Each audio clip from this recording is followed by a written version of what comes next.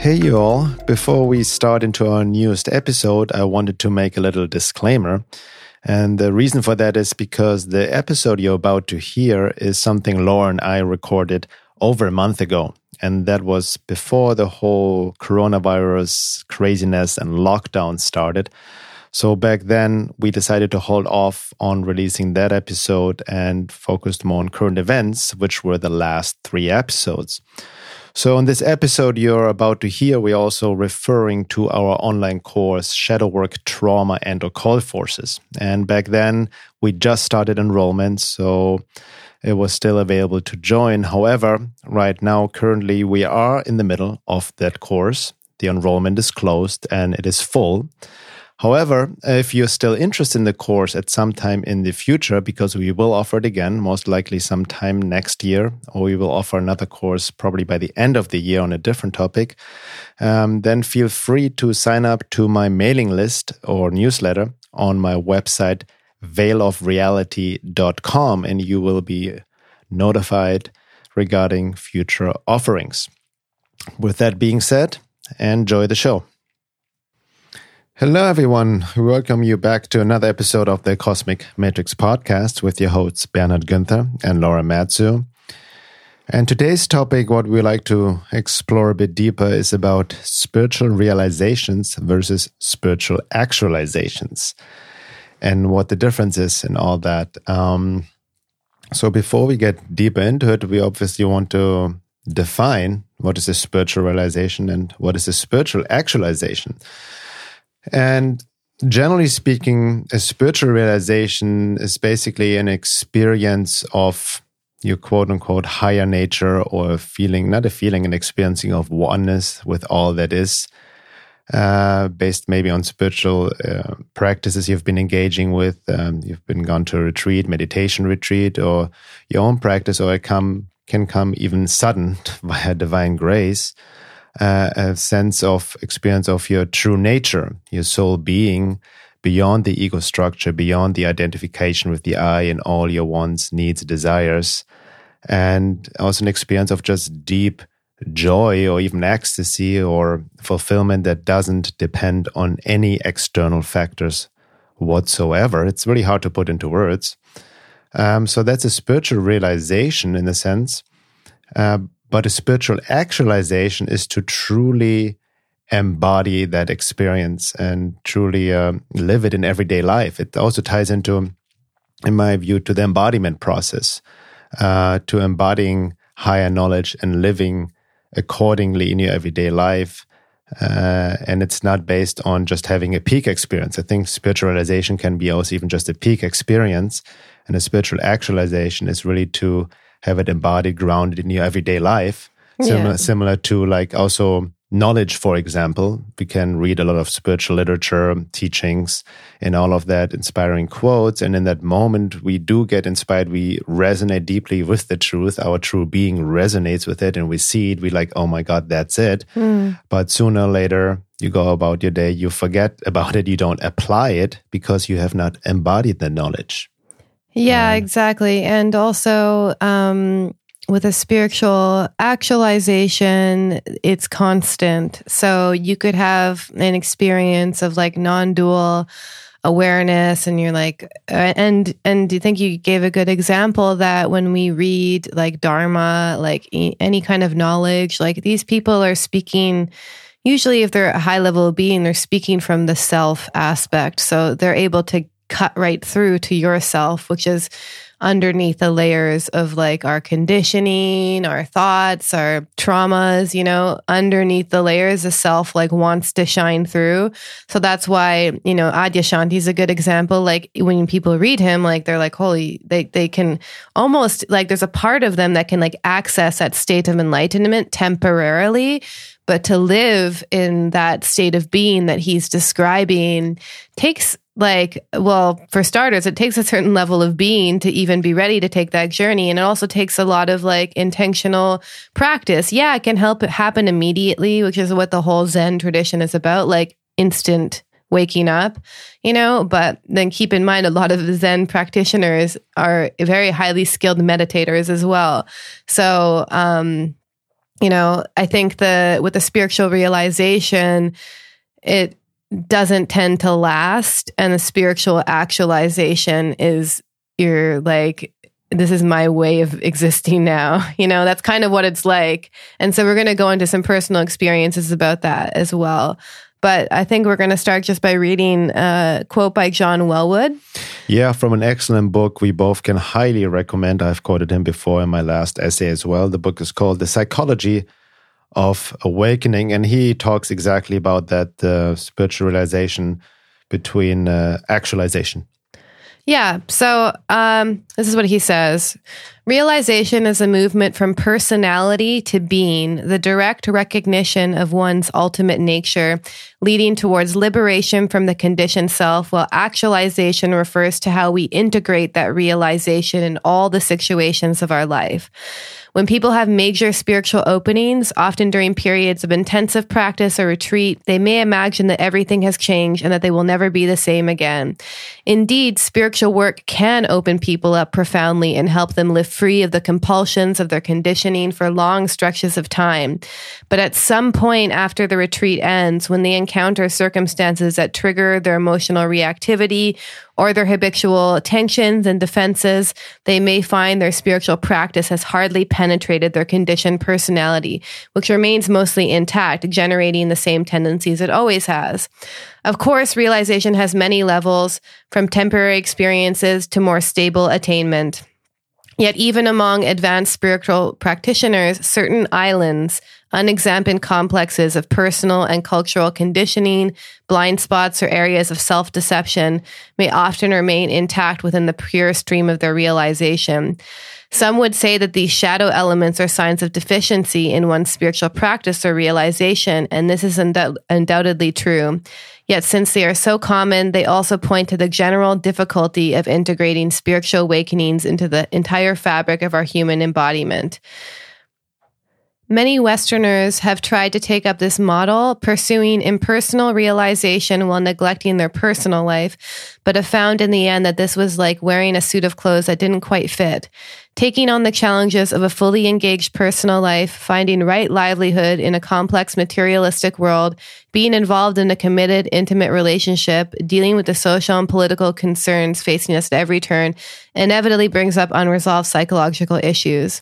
For psychological and spiritual work to be mutually supportive allies in the liberation and embodiment of the human spirit, we need to re-envision both paths for our time so that psychological work can serve spiritual development, while spiritual work can take into account psychological development.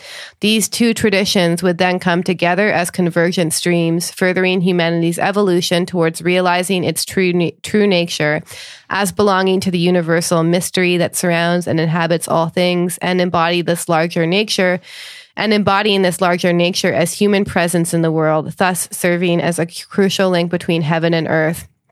And this is this connection between psychological and spiritual work is what we've decided to do in our shadow work, trauma, and occult forces course that we have coming up. I believe that we'll be doing registration when this gets released. The registration already open by the time this podcast. Yeah. So, and this is an important thing is because, for Westerners and even for people, because we have a globalized world now, like we are dealing with psychological issues that Buddha didn't have. And even if you look at Buddha through a psychological lens, one thing that he did have was secure attachment. So he had a really loving, attuned, connected relationship with his mother, and that allowed him to go out in the world. And his dad was another story because he wanted him to be a king, and was kind of trying to enforce his own beliefs and onto him and set up his life for him. But he did have one person who really connected to him, saw whom he was, really loved him. And for most of us, we don't have that. And a lot of our developmental traumas are basically like attachment issues. Like we don't know how to actually have human relationships. And so, I think this is just really pointing at just the fundamental, we need to combine the psychological and spiritual. And the other night or last night I was watching, you were watching too, Mukji. He was live in Rishikesh, and Mukji is basically a teacher of the self, and he sees everything through the lens of the self. But a lot of the people who are coming to him, they were coming to him with issues where it was very clear, at least for you and I, that they were dealing with some trauma, Exactly. And so what he would do is he would talk about, the self and how we view things through our conditioned personality, etc., and it would bring them to a state of spiritual realization because he was a transmitter of that energy to them in that moment. But then a few questions that came up were people like, oh, I felt so great after I went to go see your talk. And then later on, I felt really terrible and my life is falling apart. Like one guy was literally telling him that I felt so great seeing you talk. And then I started doing these meditations and then I became homeless and basically his whole physical life fell apart because it's also really important that we, if we're going to be practicing these spiritual practice and we don't want to become a monk or escape into a monastery and make that 100% of our life, we're going to have to figure out a way to integrate into our life. And this is actually where the difficult work comes from. In fact, the people who did this, like in the tradition of Tibetan Buddhism that I study, they were true tantric practitioners in the sense that they took really advanced spiritual teachings and they were at a very high level of being and they went back into the world. So they went to the cave and then they came out of the cave and went back into the world and being like, if we can't be the bodhisattvas that we are in monasteries in the world, then what are our practices? Yeah. No, thank you for sharing, especially that quote by John Wellwood. There's a lot to unpack there because it relates to all of us who are on the path towards awakening and truth seeking and doing inner sincere work and whatnot. And there are various traps, but it also ties into what I've written about in more depth in my essay, the necessity to surrender to the divine and spiritualize the being. What I call the fourfold approach, to work on all levels. And basically what John Wellwood said, to combine true psychological work with embodiment work or basically and spiritual work, to bring them both together. And again, that's also what we're going to explore more in depth exactly in our course, combining all of those, the spiritual, psychological, esoteric, and also somatic aspect of self-work. Yeah, these are all things that we've just found out through our own journey of trial and error too. So exactly, what it offers people is it's kind of a shortcut because it took me I was doing this from 2012 until now. And even just the past year, I started actually figuring out how to work with my triggers in the moment, a little bit better than letting them getting taken over. Obviously I still get triggered, but now I have some tools and I'm like, okay, let's see what this is about. Yeah. And also, we talked about this in the last podcast, a little bit about environmental consciousness and our visit to Germany. And that's the classic thing again, like I mentioned many times before, Ram Dass quote, if you think you're enlightened, spend some time or a few weeks with your family, and the triggers came up here and there a little bit, Yeah. For me, based on just basic childhood wounding and whatnot. But so it's really important, because again, basically people can fall into two camps. And like Laura just said, we have also fallen into the same traps, quote unquote, but all these are lessons, trial and error. But sometimes we can get lost in the psychological realm, and I remember Sri Aurobindo being very critical of psychology or psychoanalysis as he talked, but that was also big back in the older days, and Freudian talk psychology, which kind of digs in the mud and always, everything's the fault of your mom and your dad and whatnot. So you can, even in quote unquote shadow work, you can stuck in, making the darkness conscious and integrating and digging in the mud if it's not matched with something higher, bringing down something high. And the spiritual aspect comes into what Jung brought to Freud's theories, is he brought the divine aspect of the brought the work. bridge. And also to give credit, because so many people, ourselves included, we kind of jump into very exotic, esoteric Eastern spiritual traditions and follow that, because we have become disillusioned with the Western way of existing and working and the materialistic view. But on the same token, over the past, years and decades, even past 10 years especially, a lot of progress has been made in terms of somatic spiritual psychotherapy, right? That helps us really to deal with, to approach this way. And like you mentioned, that is more geared helpful for how we grew up. Because a lot of these Eastern traditions, they are created, like you just mentioned with Buddha or others, by people who have a very different tradition and very different upbringing. ties even into, we can, on the side, into shamanism. People are drawn to that, working with medicine plants, not realizing that even those cultures have a complete different upbringing and worldview that doesn't really work with the way we have been, quote unquote, damaged. But India also needs to evolve in the sense that when you go there, you can just see the lack of, they don't seem to understand how important the matter is in the physical world. And they you see there's just trash in these sacred cities like Varanasi, just so much trash. And this is a reflection of the denial of the material world as well. So even India, I have a bit of a bias, but a lot of Indian people actually have more of access to this kind of divine state than I see in Westerners. And that's why we idealize them, but they haven't grounded it into matter. And that's kind of what also spiritual actualization does, is it grounds it into your physical body. And there's no escaping it at that point, i.e. a lot of spiritual realizations, they can happen, out of body. Mm-hmm. They can happen on ayahuasca or mushrooms or any psychedelics, or even when you reach a peak state after you do a yoga class, especially Kundalini yoga is really great for giving spiritual experiences. But it doesn't you need to ground it into the body. And in order to ground it into the body, you need to explore the body and what's being held in the unconscious of the body, basically. Yeah. So exactly. So you just addressed the other side of the coin, especially like you said in India, or the approach of just spiritual work and deny at the cost of denying matter, the physical body, the physical world, even rejecting physical reality. It's a trap of the aesthetics, right? Yeah. That we need to get out of samsara, get out of the body. Or see it in the Christian dogmatic tradition, the body is evil.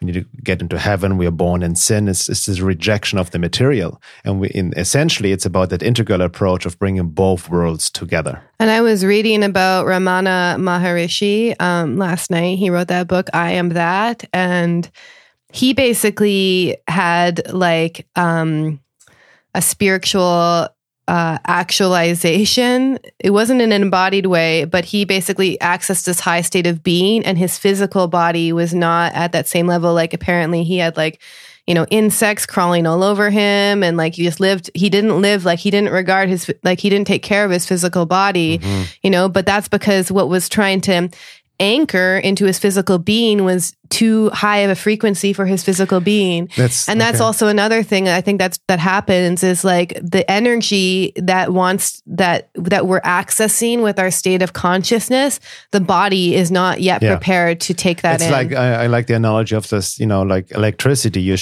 have a cable that can only hold 10 volts, and all of a sudden you're shooting 2000 volts through, it's going to fry. Yeah. Right. Yeah. Hence, a lot of people then equate the spiritual experience or the goal of this enlightened samadhi state out of body. Yeah. But that's still an escape. It's not permanent. And that's, that's also the foundation of Sri Aurobindo's integral yoga, is to bring down, to really transform the physical body, to transform matter, to spiritualize, so we can truly evolve to a higher state of being, and not just make it a state of consciousness, but a complete transformation of the physicality. Yeah, exactly. So I think it'd be good to share some personal experiences in this, even though later on we're going to also touch on the point of this. This is a really important point for turning a spiritual realization into an actualization, is not talking about it.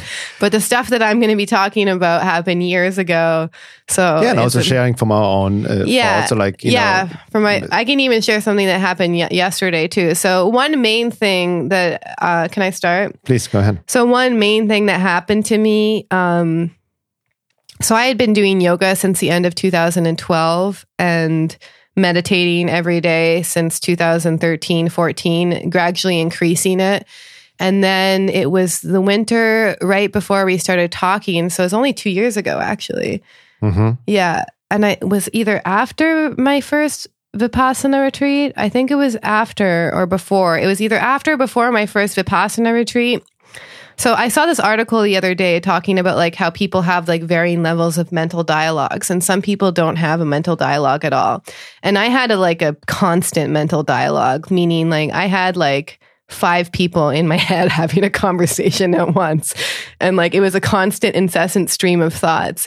And then one day, and I'll remember the exact moment, I think I've told this story before as well, but anyway, I was like walking, I was living at the eco village at the time. I walked out of the door and there was this girl sitting out and I was going to have some tobacco with her.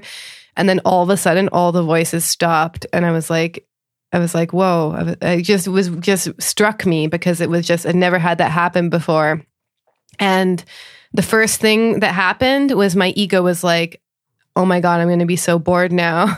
Like that was my ego's reaction to it, which points to something really important is when we have some spiritual, like a real spiritual realization or even actualization, the ego will tend to be terrified because it means that it's losing its hold on you.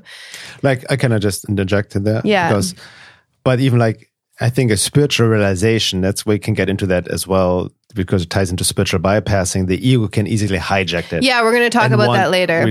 But once it's actualized, a spiritual actualization, true embodiment, it's already, the ego has no hold anymore. It's transformed, right? Yeah. So anyway, I just didn't remark it as anything substantial until years later that it never came back. So I had this constant stream of thoughts going on and it just never came back for whatever reason. I think some shift of consciousness basically occurred in my mind and it just never came back. But I didn't tell anyone about it because I was actually scared, or my ego self was actually terrified. And I was also trying to, like, it's confusing too. It's like terrifying, it's confusing. And you're not quite sure. You're like, it's very strange to have these experiences happen because like there's a part of you that knows that life is never going to be the same. But then the ego is also hoping that somehow life will go back to being the same. You know what I mean? Yeah, exactly. Yeah. Yeah. So that was, and I didn't talk about it to anyone. And so that kind of is an example of like, something that changed in my consciousness permanently and never changed back. And who knows, like maybe if I think if I, at that point, if I would have actually talked about it, then it wouldn't have done anything because it was so remarkably like it was a very memorable moment. So that's just an example. And then just to give an example in my own life of a spiritual realization, like they can't happen constantly. Even the other day, I mean, you were in here on the computer, but I was just sitting on the couch and I was just feeling like pure joy and like almost bliss for absolutely no reason. And it was lasting for hours. And then what I did is I started writing about it and I was going to post it, and I posted something about it on Facebook, just how grateful I am. And the second I did that, it went away. That's very, no. That's an example of a spiritual realization. And then maybe let's go, because I can share some of mine as well. But on that note, because it ties into the issue of sharing spiritual realizations prematurely. Yeah. Right. I think we all have done that to varying degrees. I'm not taking myself out of the equation. Because we're excited, right? Yeah. And just to share, and just out of pure excitement to share something, like, oh my, see what happens. And it's not even, doesn't necessarily comes from just the like show off ego, like, look, I'm better. Sometimes it comes with a well-meaning intention, but still the ego is involved, needing to share, needing to say something. Yeah. For me, I also like lots of these experiences happened when I was alone and I just wanted someone to connect to who understood. Yeah. Exactly. That's why we do it. That's what a lot of social media is about. And even like in my own personal, path, I mean, readers of my work know I share my personal process in my writings a lot, right?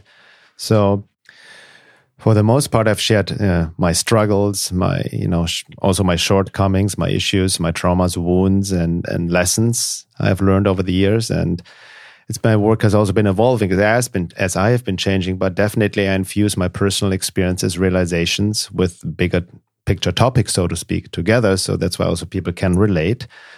But for the most part, whenever I had a breakthrough realization, I also don't jump on social media or just write an article right away. Oh, this is what happens. I sit with it. I let it more, turn into like more an embodied experience and actualizations. Having said that, definitely also in the past, I've been also prematurely sharing certain realizations or experiences, that which then was like a peak experience, but not embodied. And I had to then more stuff came up. It was actually not fully, it was more like sometimes even an intellectual experience of deeply resonating with something, having an insight, and mistaking that for an embodied actualization. That's right? Most people, when they read spiritual literature, they have a sense because whatever is being transmitted through that literature is touching that true self in them. Yeah. But as far as knowledge and learning and reading from books, nothing actually beats this direct experience. And you'll know too, because when we have for instance, I had this experience, I've spoken about it now on podcast because it's at least a year later, but I had this experience of divine grace, and it's so sacred that you don't even want to talk about it when these things happen. They become so precious that. And also they affect your own level of being, that you'll literally feel like a reduction in your state of being by sharing it, because then you get into the ego consciousness the moment that you think of doing that. Yeah, I can see this. I can own that in the past, especially my early days, even back in the days before when I was in MySpace, of sharing certain experiences, insights, because not only out of loneliness, but out of insecurity, to need to get some sort of attention, right, out of my narcissistic wounded ego and all of that. And even back in the days when I was still, into plant medicine, or had experiences on high doses of mushrooms or DMT, way back in the days, way before Joe Rogan popularized it. That was early 2000s. I was writing on that on Facebook, these peak experiences, and I thought, oh my God, I've seen God, and and all of that. And obviously, it got never fully actualized. Many of these experiences, as I wrote in my articles, I was actually lying to myself, mistaking highly emotional states for true awakening or something. Which a lot of people mistake. Love for these higher states.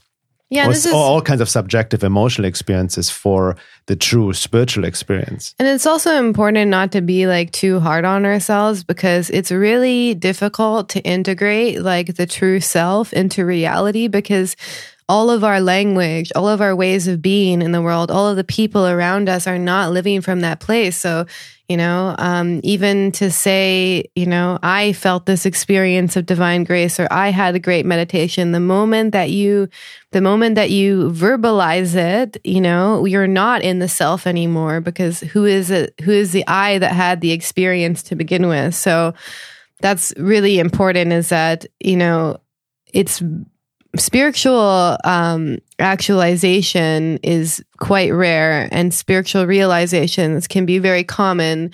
And spiritual actualization, it may not even happen in this lifetime for us, but we can, I think, learn certain skills. We can learn to be a little bit less identified with our thoughts, for instance. So that can be an actualization in itself, as long as we're able to practice that even in the most difficult situations. Yeah. And also, it reminds me of something else besides, sometimes we can have so-called spiritual realizations because we see or we read something very profound that resonates with our innermost being through the intellect, but it's not an embodied actualization. But sometimes also I've had spiritual experiences, and then later on they are verified by certain spiritual teachings or literature I come across later on, right? That happened a lot, throughout my life, even with starting with Gurdjieff's work, Esoteric Christianity, or even Sri Aurobindo. A lot of what he's talking about, I've obviously not on his level, but a lot of his spiritual philosophy and insights I've had before I came across. And then, how it's almost how God, the divine or spirit works in terms of synchronicities. It kind of you come across a certain teaching that actually verifies or puts you on the right track to go deeper with that realization, right? Yeah. And then to actually form a tune actualization and a different, like John Wellwood said as well, there are different levels of realization, right? It's like peeling an onion. Yeah. And it also ties into the descent and ascent. The more high you have a realization, it kind of also drags you down again and more stuff comes up. Like you mentioned at the beginning with, meditation, you have an opening, a positive experience. Oh, this is beautiful. But all of a sudden, like it opens up a deeper layer that needs to be cleared to fully anchor that realization towards an actualization, towards embodying the divine. It's kind of funny because lately I've been having these experiences of like, I'm kind of hesitating to share it too quickly, but just as I described earlier, of just joy and bliss for no reason. And then at the same time, I'm having, as you can see lately, a lot of anger come up. Like it's just, that's what's coming up in my being. That's what this energy entering my being is also showing me. So it's usually an ascend and a descend. And whenever I have quote unquote high peak experiences in meditation, almost immediately it will be followed by anger, fear, terror, paranoia, all of these quote unquote states that we don't recognize. And I think it's interesting, like a lot of us also identify peak experiences as spiritual experiences. But in fact, if you take a less like black and white dualistic point of thing, really being with the terror of being a human, in my experience, is also a spiritual realization, in itself, even though we may not remark it as such. And if you look at it more holistically, often that can be a spiritual realization.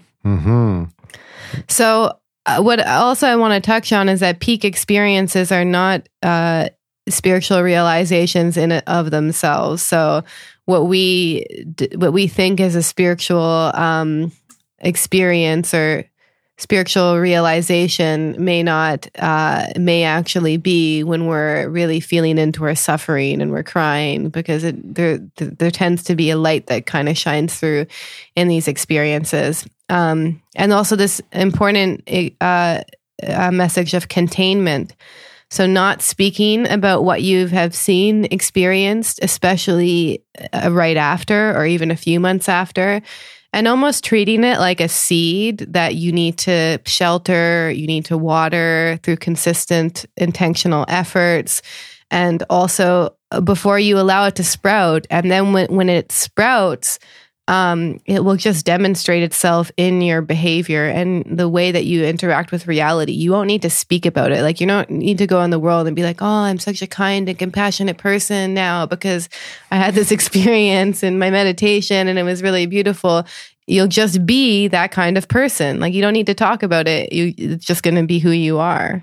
Yeah, that ties also into spiritual bypassing and the ego right away hijacking spiritual experiences and turning into something, to prop up the ego rather than making it a service to the divine, or just not, using in a way to prop up or sharing in terms of which feeds self-importance. And like we see, especially in social media, when people share what they've realized and experienced. And again, I mentioned before, it may come from a well-meaning place, but what is the true intention behind it? And recently I've come across a certain passage from Sri Aurobindo's Integral Yoga where he and the mother who as well actually talk about the danger of sharing spiritual experiences. And here's an excerpt from Sri Aurobindo's Letters on Yoga in a letter to a disciple. He writes, "The light left you because you spoke of it to someone who was not an adhikari, a spiritual qualified person, apparently. The passing away of an experience as soon as it is spoken of is a frequent happening, and for that reason many yogis make it a rule never to speak of what happens within them unless it is a thing of the past or a settled realization that nothing can take away." So basically it has turned into an actualization. A settled permanent realization abides, but these were rather things that come to make possible an opening in the consciousness to something more complete, to prepare it for the realization. If you want to keep the joy, it will be wise not to speak of it to others. Things spoken about get wings and try to escape. And he goes on telling of one's own experiences to others is very much discouraged by most yogis. They say it is harmful to the sadhana. I have certainly seen and heard of any number of instances in which people were having a flow of experiences, and when they told it, the flow was lost. So there must be something in this objection. I suppose, however, it ceases to apply after one has reached a certain long-established stability in the experience. That is to say, when the experience amounts to a definite and permanent realization, again an actualization, something finally and irrevocably added to the consciousness. I notice that those who keep their experiences to themselves and do not put themselves out on others seem to have a more steady sadhana than others. But I don't know whether it's an invariable rule. It would be probably not apply any longer after a certain stage of realization. Yeah. It's that idea of containment, and I was laughing because it reminds me of what happened yesterday. But at the same time, I also think that the ego wants to grasp onto it, wants to identify itself as the experience of realization. It's this grasping that makes it go away. And then also, what was I going to say? The more that we it's really important to contain it as well, because the realization needs to go through a process in order to lead to an actualization. Yeah. And from my own experience, having spiritual experiences and then, trying to hold them in and watching them go through a process is the ego, if it doesn't identify with the experience, it will actually feel threatened by the experience. And there's a bit of an internal battle that goes on, because to truly actualize the self in your physical body, that's not an easy task, considering that all of our conditioning, everyone around us is all about identification with their, family of origin, their traumas, their stories, etc. And not only that is we find, interestingly and somewhat paradoxically, we find comfort in that old way of being because we're familiar with it. Even if it's causing us a great amount of suffering, we still find comfort in it, and identifying with a completely new state of consciousness, merging into a completely new state of consciousness is literally like being reborn in the same life. And for anyone who's had a near-death experience or anything close to that, death is not comfortable. It's an annihilation. I really like the way you phrase about containment, and you made this great analogy. It's like a little seed that is sprouting, right? You need to take care of it, tender it, protect it, so to speak. And you made also a very important point, because when we think of, generally people think of spiritual realizations, it's like there's all this love, light and bliss, this amazing opening, samadhi, nirvana, and all of that, but not realizing what you just said, that that true spiritualization is deeply threatening to the ego. So the ego more or less resorts to two options. One, it either hijacks it, right, to prop up, to build a spiritual ego unconsciously, right? The self-importance kicks in, even distortion of truth and all of that.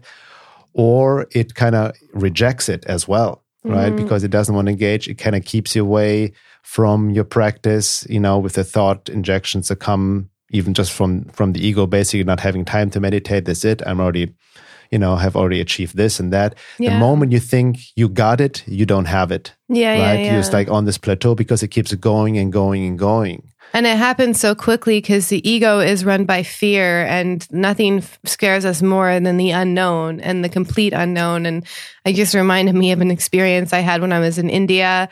This is years ago, and it didn't really lead to an actualization, so I can share it. But I was at a satsang of this woman, and we were doing kirtan, which is where you sing mantras before the satsang begins. And I had this experience where my consciousness broke out of my body, and I was experiencing as the consciousness of the room. And it was so terrifying that it shot me back into my body. So my consciousness expanded outside of my body. Usually we're only aware of the consciousness that goes on within our body. Some of us aren't even aware of that, but that's usually kind of the skin enclosure is our limited sense of self. But I was experiencing the whole room as it just broke out. And then immediately there was a sense of terror, not even fear, but terror. And then it shot me back in. And that's kind of an analogy of how, when the body, when the body isn't like a clear enough vessel to contain the experience, like my ego is strong enough to shoot me back in, then you can't ground that experience in reality. That's interesting. That reminds me of what the mother said as well. Also, one of the reasons why people don't meditate on a regular basis, because unconsciously, consciously, they're terrified. The ego is terrified of silence. Yeah, exactly. Right? Because of this emptiness. Yeah. And that's why, you would imagine like meditation is such an important part of a spiritual practice, to be able to still the mind. It's like the foundation. It's not about using meditation as a escape from the world, but even especially somatically to sit with anything that comes up and being able to still the mind, what you have experienced as well. But yet most of us, we have a hard time to have a consistent meditation practice, to even just sit for 5 minutes a day or 10 minutes a day. Yeah. And then all kinds of excuses, distractions come up, which is actually the ego's way to prevent annihilation, because it doesn't want to go there, right? Yeah. There's fear behind it, actually. Yeah, because the reason that not everyone has this, apparently, according to the article that I read, but the continuous stream of thoughts, that maintains the ego. So the ego feeds off of us having this constant narrative. It proves that it exists through the continuous stream of thought. So the second that stops, then we're not sure if the self that we thought we were exists anymore. That reminds me also, because the mind right away, it wants to conceptualize, right? Yes. That's how the mind works. It wants to like prove and like what happened, and trying to find a reasonable, rational explanation. Yeah. Right. For all of that, which actually reminds me, I want to read this real quick as well. A quote from MP Pandit, who was a student of the mother and Sri Aurobindo. And he writes, the modern rationalistic mind looks askance at the tradition common to all spiritual culture of not publicizing one's spiritual experiences. It seizes in the injunction on an unnecessary attempt of mystifications of experiences, which, on the other hand, should be boldly submitted to the open scrutiny of reason from as many angles as possible, like the typical scientific approach. Like we need to objectively analyze this. Mm-hmm. All experiences or happenings claiming to be spiritual must be recorded, analyzed, and verified objectively before they can be accepted. Hence, we are told there should be no secrecy about these things. It is a superstition with unwholesome consequences and should be done away with, like the necessity to rationalize or, scientifically even trying to approach spiritual experiences. Mm-hmm. He goes on, the truth of the matter, however, is different. Secrecy about one's inner experiences is enjoined for very strong reasons. Spiritual experience always proceeds from a realm that is beyond the mind, and it has its own ways of working which cannot be seized by the mental reason. To seek to understand it, to give it a thought form, is to interfere with its spontaneity. That puts a certain determination over the flow of the experience. It is much worse when one speaks of it to another. He makes a really interesting point here. When one does so, speak about one's experiences to another, spiritual experiences, a whole set of operations is set into motion. The understanding, the thought vibration, the reactions from others, mental and vital, the feelings of curiosity or envy, for example, the goodwill or bad will of others. All these start flowing from the person spoken to, and they cannot but have a direct effect on the experience. Its duration, its direction, its intensity, all are subjected to the impact of these movements, surging upon it from outside, and the experience gets weakened, modified, if not interrupted. Yeah, that's definitely still a lesson that I'm learning too, and it just reminded me of because I realize that I share because there's like also the ego feels like I'm not even sure if it's the ego, but there's like some sort of mixture of like loneliness as well. When you access these different states of being and you want to connect to someone in that place, but it just doesn't happen because it's just your own internal process and experience. And I even remember at the retreat I was just at, we had these meditation groups, and to be honest, like I loved them, but at the same time, they disrupted my experience because we were asked to kind of talk about what was going on in meditation practice. Oh, that's interesting. So they were asking to share. They added that though. I mean, it was meant to be as like kind of question answer about the practice, but people started sharing their own experiences. And that's one thing I realized as I was having these like, incredible experiences, like empty emptiness and all sorts of stuff. And then I would share it and I would literally feel other people comparing and being jealous. And it was like, and it actually like, you know, my heart was so open at the time. I just feel hurt. I'd be like, why couldn't they be happy for me? It brings up all of my childhood stuff, you know, not feeling seen, which kind of, I think is also part of the process too, but it's a learning experience. I was like, okay, you know, it's important that I don't, and even when I felt, you know, I don't want to share and then I end up sharing, it always ended up being a mistake in the sense that like I felt, not in a mistake, because then when I shared and I didn't feel met, it brought up deeper layers of grief that I was holding on to. So it can be used as part of the spiritual process, but I could see how it wasn't helping. Yeah. Yeah. And also like, it's not that black and white, like Sri Aurobindo mentioned before. It's just the premature sharing, you know, once it's actualized, can it help others? And like, you know, there's something to be said. And like you mentioned Adyashanti before, I think he has an amazing way of like putting into words these spiritual realizations, but it also comes in his case from a place of actualization and living it. You can sense it in his speech. Yeah, and Adyashanti, you know, he even talks about, I forget where he talks about this, but he talks about his experience before he had like his enlightenment, his spiritual actualization. And like, this is a guy who had a really strong meditation practice, had a teacher, you know, not that you need a teacher, but he had support basically, and he went on retreat. Like, so this is not a guy who was just like reading a few books and meditating a half hour a day and like doing his day job. Like he was 100% in, you know? So that's also another thing is that, a lot of us like were, and I even know for myself in the beginning, like chasing peak experiences, and we're not 100% committed to the spiritual path.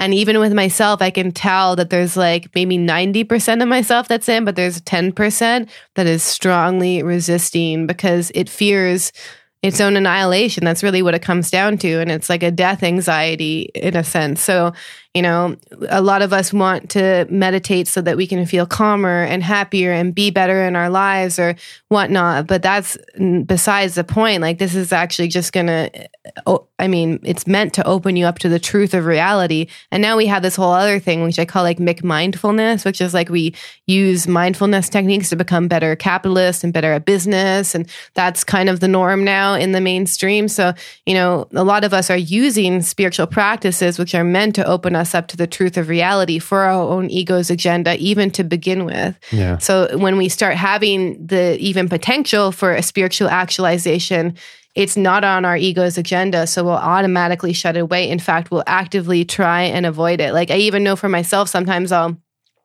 intentionally, like I'm at the point where I actually love meditating, but I'll intentionally not meditate because I'm too scared to go there. Mm-hmm. And it'll literally be a conscious choice. I'll be like, I'm too scared to do this.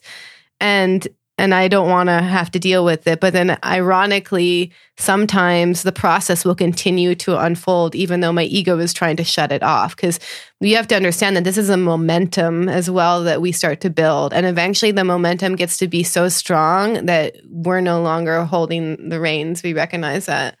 Yeah. Yeah. That also reminds me, generally speaking, it's actually, in a sense, quote unquote, easy first to have some sort of spiritual experience. Yeah, just take ayahuasca. You know, or whatever. Like, yeah, that's how psychedelics kind of give you like some sort of, even it's a very, you know, convoluted experience on medicine plants or psychedelics, because it's a forced, experience, so to speak, via an external substance. But even like when you just basically meditate, you may have a basic opening, like a heart opening. You just get out of your mindset, you experience something more permanent within you, right? Mm. But then the more you progress on a spiritual path, I've noticed the resistance becomes stronger because you go deeper, the ascent and descent, you reach higher, but then it drags you down lower, right? To spiritualize your whole being. And then all stuff you haven't looked at for your whole life, your childhood, past life is starting to come up, is starting to resist. Mm. And I can also relate to the resistance you mentioned, like in my meditation practice, I also make an effort, like that's also the paradox, like you cannot approach it with effort of trying to reach a goal. No, that's the ego trying to it's about that surrender, and surrender is not effort. And I can see when I'm in my, process of aspiration and surrender to the divine, as much as I let go and just be with that, without the ego, the thought hijacking it, of trying to get somewhere. But then, and my surrender towards divine will, the psychic being and all of that.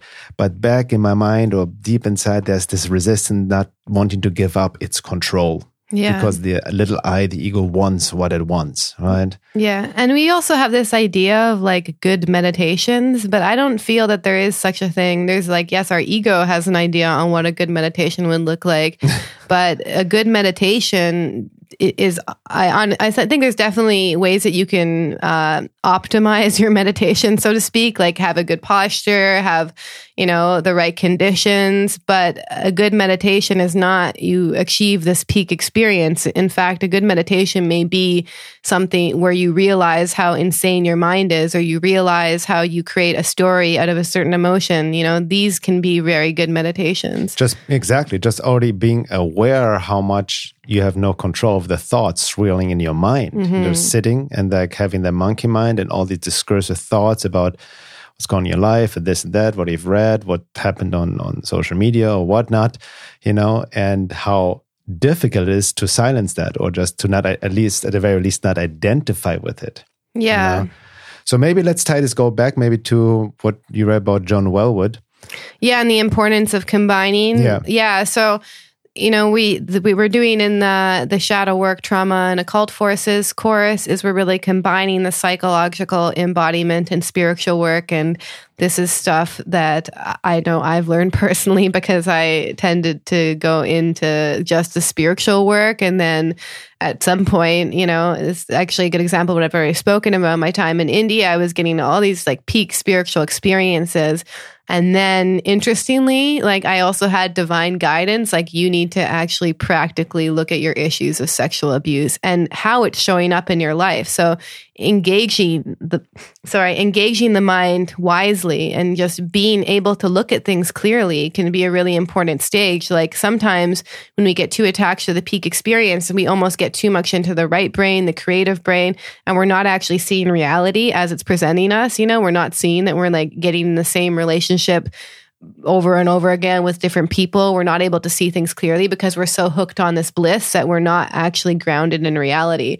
So we need to balance all of these areas, especially as Westerners. I think Westerners can really benefit from psychological work as long as it's not just psychological work, at least if they're on the spiritual path, because psychological work can keep you, even Gabor Mate talked about it, like, he was seeing a therapist for years. And like at one point he realized that his therapist was basically like feeding off of him energetically. Like his therapist ego was like being validated by him as a client. So, we can get in all sorts of traps in that sense. So this importance of combining the psychological, the embodiment, and the spiritual work. And the psychological helps us understand the nature of our mind and also our childhood conditioning, cultural conditioning, and how that impacts us. The embodiment clears the vessel so that we can actually anchor these higher frequencies. Exactly. And also, all the spiritual esoteric traditions, especially from the East, they're aimed at destroying the ego,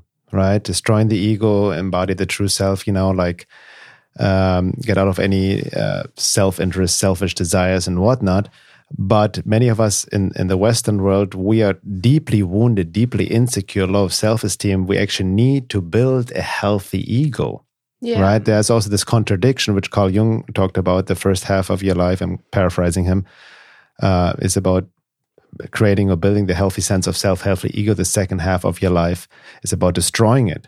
And even like, I remember Shir Binder, and I quoted him in my essay as well on that, about the necessity to actually build this healthy sense of self before we can destroy it. Mm-hmm. Like you cannot actually fully engage in true esoteric spiritual work until you have actually done a certain amount of psychological, psychotherapeutic, somatic work to build a healthy sense. Yeah. Right. Otherwise, you will use any spiritual practice as a bypass.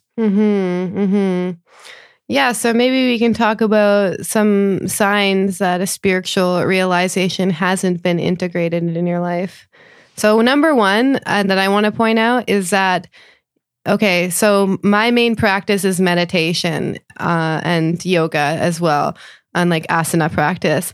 So at one point, early on, the first few years of my practice, and I was also like all in. I was like practicing every day. So this isn't like a lot of people they like, oh, I did yoga for a few months and then I stopped. Like I was like loving it, you know? So but if I went a day without doing my practice, it would be madness in my life. Like, I mean, I would be miserable. I would get triggered. I would be like depressed. So if you can't go a few days, like, because the practices themselves can also be something that we grasp to, like, oh, I need to do my meditation or else everything's not going to go fine. And that's normal for one point in time because we're also kind of regulating. So I think it's actually good to kind of stick with your daily practice. But that's also a sign. If you have one day that you don't meditate and then you feel like your life is in chaos, then it kind of shows that something hasn't actualized itself yet. Not to like say that, you know, don't be hard on yourself, but that's just the reality. I noticed, like, because now I can go a few days without meditating and my mind won't just go into chaos because something else is settled. Yeah, you can relate this to not to meditation, but any like yoga, qigong. I remember back in the days, my quote unquote spiritual practice was playing the drums. It really like helped me to release a lot of things, you know, puts me in a different state of being, a higher level of being. But I became addicted to it, literally. You know, if I wouldn't play drums for a couple of days, I was a wreck. I was in anxiety. So I had to go back to that. But again, like you mentioned, it has its place, has its face. But the point is, goes back to actualizing it, which means you live it in everyday life. Yeah. You know, in the most mundane, ordinary situations, right? And the gauge is always your triggers, right? What you know, whatever you get derailed by emotionally, or I can see it in myself. I have my meditation practice, but sometimes, you know, my discursive thinking comes up, sometimes catastrophizing, right? I can see the mind, something happens unexpectedly and in the situation, and my mind automatically goes to the worst case scenario, you know? So I got to be mindful not to identify with that, right? Which usually then gets me down a downward spiral. Also augmented by occult interferences and thought injections and all of that. So it is really, but then again, like that's why the psychological work is so important, because a lot of the triggers I experience, whatever, like, yes, I can still my mind, you know, through the deep meditation practice. But if that is in my own experience not matched with deeper somatic psychotherapeutic work, is almost sometimes just like a Band-Aid. Right? It keeps you like the lid shut or like above everything. Yeah. Right? But it's not embodied. And the more you bring the force, the divine force into your body, it automatically, the divine truth shines a merciless light of everything that is not in alignment, that is still needs to be cleared out. Yeah, because it's easy to use like any spiritual practice to kind of calm your anxiety and calm your fear. But it's also important to find out where the fear comes from and the source of it. So that could be, I mean, in my view, it's stuck in your body somewhere, but we learned it from somewhere. It could be an old trauma, you know, so it's also about getting to the root of things. And yes, meditation can kind of still our mind a little bit more and calm some of our emotional states, but what is the root that's causing that? And I think that's where psychological work really comes in. Exactly. And so what are some other, I mean, signs of spiritual realization hasn't been integrated in your life. If you're posting about it on social media, is a really good sign. And also just look at like, you know, have the ability to engage the rational mind wisely and look at your life very clearly and ask yourself questions like, am I happy with my job? Am I happy in my relationships? How are my friendships going?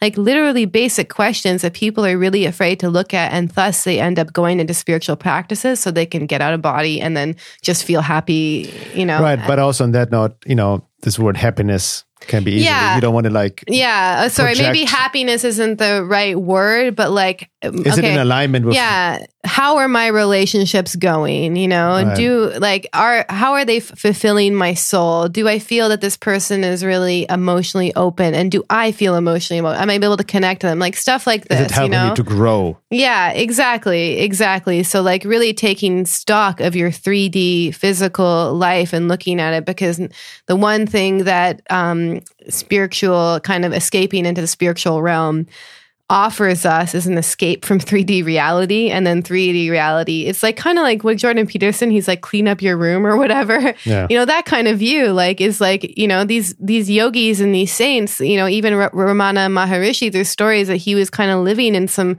not so great physical 3D conditions. So like looking at that, like for myself, I knew like, you see it now, like the kind of chaos I can leave behind me, it's been a work of intention to bring mindfulness into every aspect of my life, and not taking it as this cerebral out of body experience, but being like, okay, can I be more present when I'm cutting onions? Can I be more present when I'm, cleaning the house? Because excuse me to interrupt, but this has realized me to like be mindful in every mundane, ordinary things in everyday life. Because from this true spiritual experience, nothing is mundane and ordinary, right? There's no thing that is better or worse, like higher or lower, right? And, the ego always looks for the next novelty, the peak experience. And like I mentioned before, many people, myself included as well, especially in the past, mistake these higher emotional states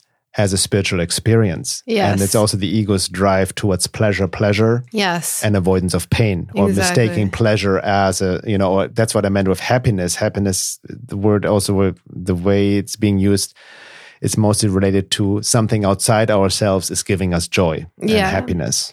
Yeah, that's why I also think that there's some level of, a lot of people may disagree with me, but I know that for myself, like I started, it became easier for me to integrate spiritual realizations into actualizations when my 3D life had some level of stability, i.e. I had like a home to live, I had an income, I was able to feed myself, It actually started changing when I moved into this intentional community, because before I was just moving around from place to place. I was like, I was never, my root chakra was not grounded. And then the second that I moved in there, I felt like, and it wasn't just that, it was like there was a certain amount of like the community was meeting some of my emotional needs, as well.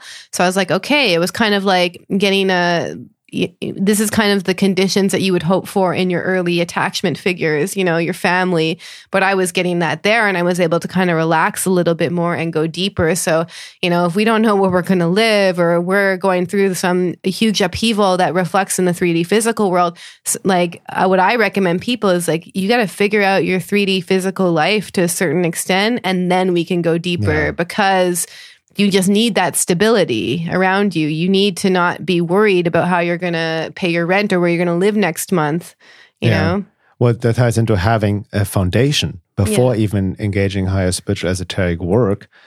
So we're at the end of the first hour. So let's definitely go into that more into the second hour. And also for listeners to be aware of this, or what we're talking about is we're going deeper also in our online course on shadow work, trauma, and occult forces, combining all these different aspects: the psychological work, the somatic embodiment work, the spiritual and esoteric, and the shadow work, and also tying it in how this actually relates to occult, hostile forces, entity attachments, interferences, and how you can really clear out the entry points and whatnot. And we're giving a lot of practical exercises and like workbooks. meditations, psychological practices to reflect on. So just merging everything together, and also just based on stuff that we've learned that worked really well, and just kind of making people's lives easier by condensing it rather than having to go through the kind of trial and error process that I know I went through.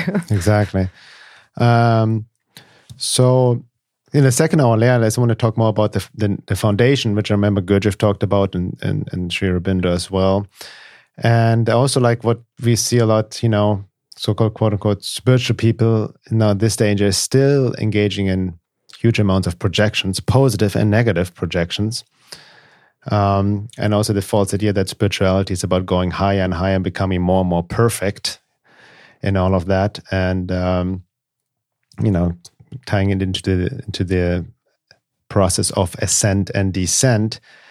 and some of the traps of the New Age, and where we touch upon identifying with spiritual realizations when the ego hijacks the journey. And makes a whole new spiritual identity out of it. Exactly, and all that. So yeah, let's explore this in the second hour. For all members, if you're not a member yet, go to veilofreality.com, where you can sign up for the membership. There you can find out more about our course as well. And we'll see you guys on the other side.